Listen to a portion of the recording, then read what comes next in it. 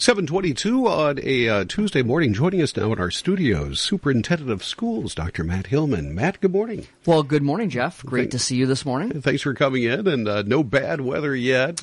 Yeah, maybe on the way, but it looks like we're going to dodge the worst of it. It looks like we're going to. Weather Service told us this morning, and it looks like we're going to be a little. And I'm sure Bob just reinforced this that looking more slushy, and of course we're on that temperature line, so we've been watching it, and we'll continue to watch the temperature. It stays up in that 33, 34, 35 range, and we avoid freezing rain. We should be in fairly good shape here.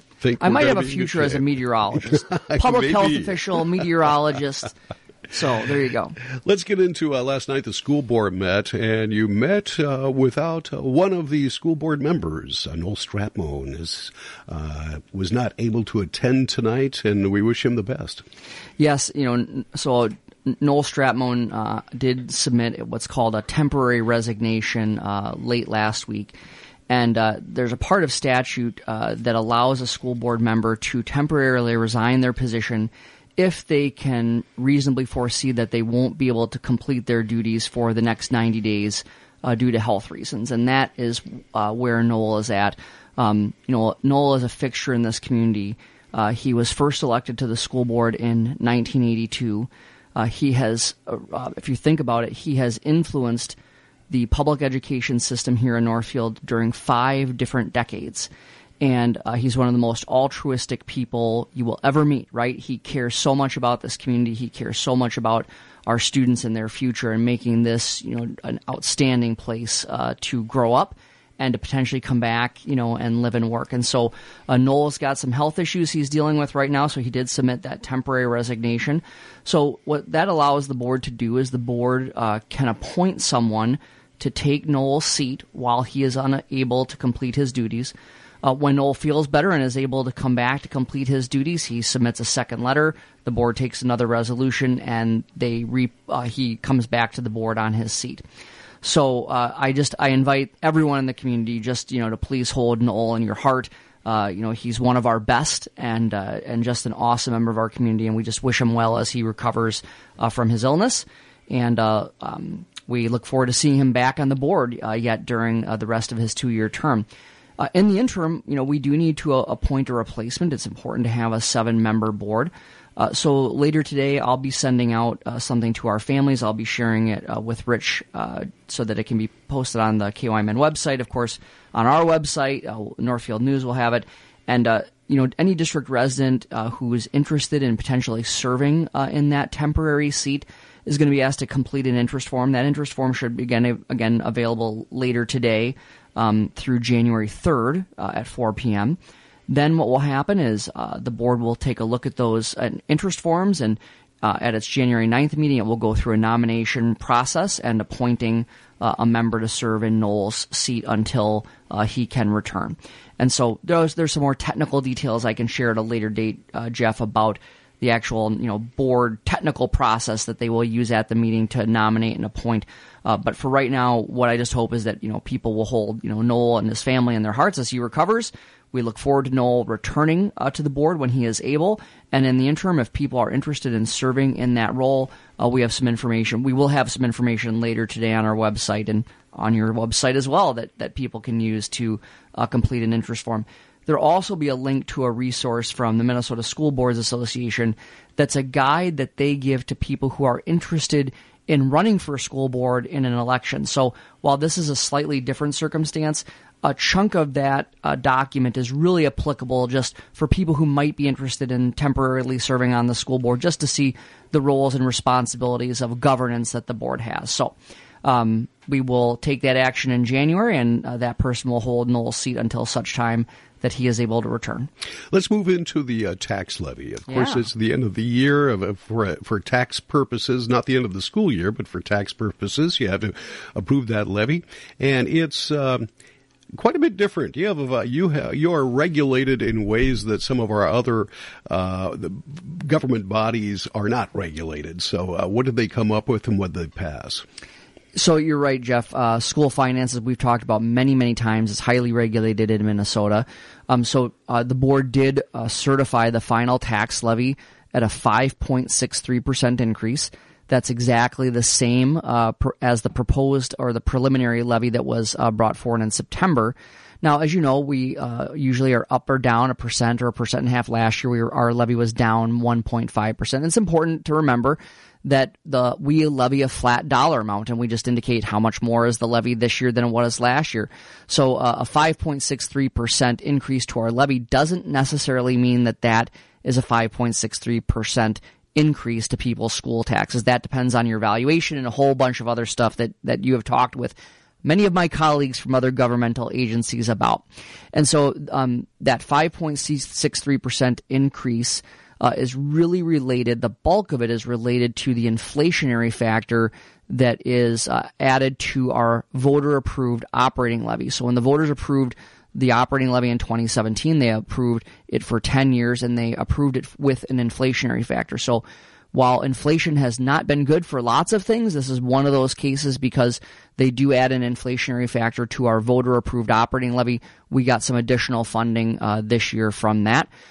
We are still down students compared to what we in declining enrollment, as we've talked about. Our enrollment's a little bit better than what we projected, about 42 students more than originally projected, but we are still in declining enrollment. So while that extra funding, the additional funding that we received as a result of that inflationary factor is very helpful. It's important to understand that our levy, our levy that was certified last night, there's really only two parts to it. Unlike other governmental agencies, the board has actually quite little discretion on how much the levy is, because there's two parts of it. There's state-approved levy, and then the bulk of what we have is a significant portion is the voter-approved levy.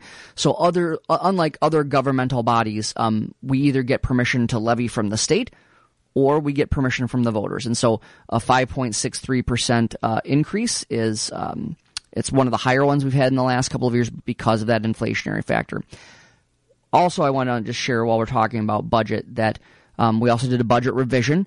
We are projecting to end the year with a little bit less fund balance than we had originally projected. We originally projected a little bit more than 14%. We'll be down about 12.9% or so at the end of this year. Big factor there is something we've talked about before, which was the additional investment that the district made in our health insurance program to keep those premiums affordable for our employees. And then finally, many school district audits are running a little bit late this year due to a lot of the federal funding that was a result of the COVID relief process, the ESSER funding. And so we will actually have to have a special board meeting on December 22nd at 5:15 to hear our audit results and for the board to accept the audit results. The preliminary results are very good. It is just a matter of timing and some additional federal programs that needed to be tested. And I'd love to come in and talk about it because I think the audit is just another great story of how awesome our finance team is with as much federal funds that were in and out with all of the regulations of that. To hear the audit report that we anticipate hearing on December 22nd is really a testament to the great processes and systems that we have in place to make sure that we're using those funds appropriately. All right. You have an open invitation. We'll put you down for the 23rd. You got it. All right. Superintendent Matt Hillmann is with us, and we're talking about last night's school board meeting. You have talked and looked into high school facilities for quite some time, and I understand you took a vote on that last night. Tell us about it. Yes, so as many people in the community know, we have some facility improvement needs at Northfield High School, and so we did bring forth a recommendation to the board based on over a year's worth of research and talking with the community, a task force, a voter survey that we did, and we brought forward a proposal that was going to be around between $77 and $80 total million, and the vote tied 3-3. So when a vote ties on a school board, it does not pass because it needs to achieve a majority of the present board members in order to pass. So a 3-3 tie, so the proposal does not pass. So at this point, we don't have a plan to bring anything to voters. And this is a dilemma, and I think people who are listening should be incredibly proud of how committed and dedicated your school board members are. We hear a lot about governmental agencies who just, can't talk civilly. They can't have a conversation on the issues and the ideas. It becomes more rhetoric. And our board is totally around issues. It's really just a wonderful thing to see an elected board speak, so civilly and so thoughtfully about a dilemma. When I talk with people in the community, I know that there's a variety of perspectives. We have a segment of our community that just doesn't feel that the current building matches the kind of education that we would like for our students, and they feel that starting over would be the best approach. We have another group in our community who feels that the building is structurally sound and that it's been, paid for many times over, so reinvesting in some of those systems, is the way to go. There's also a group of folks who just, taxes are tough for them right now, and they wouldn't be interested in any kind of a bond referendum coming forward. So I think our board is probably right about where the community is. They're elected representatives of the community, and it is a dilemma. We do have some significant needs for improvement at Northfield High School in a variety of different ways. We've talked about these many times before, Jeff. We do have some systems that are, as we somewhat joke that our buildings and grounds director, Cole Nelson, isn't losing sleep at night right now about some of the original systems at Northfield High School. But in about a year, he probably will start losing some sleep.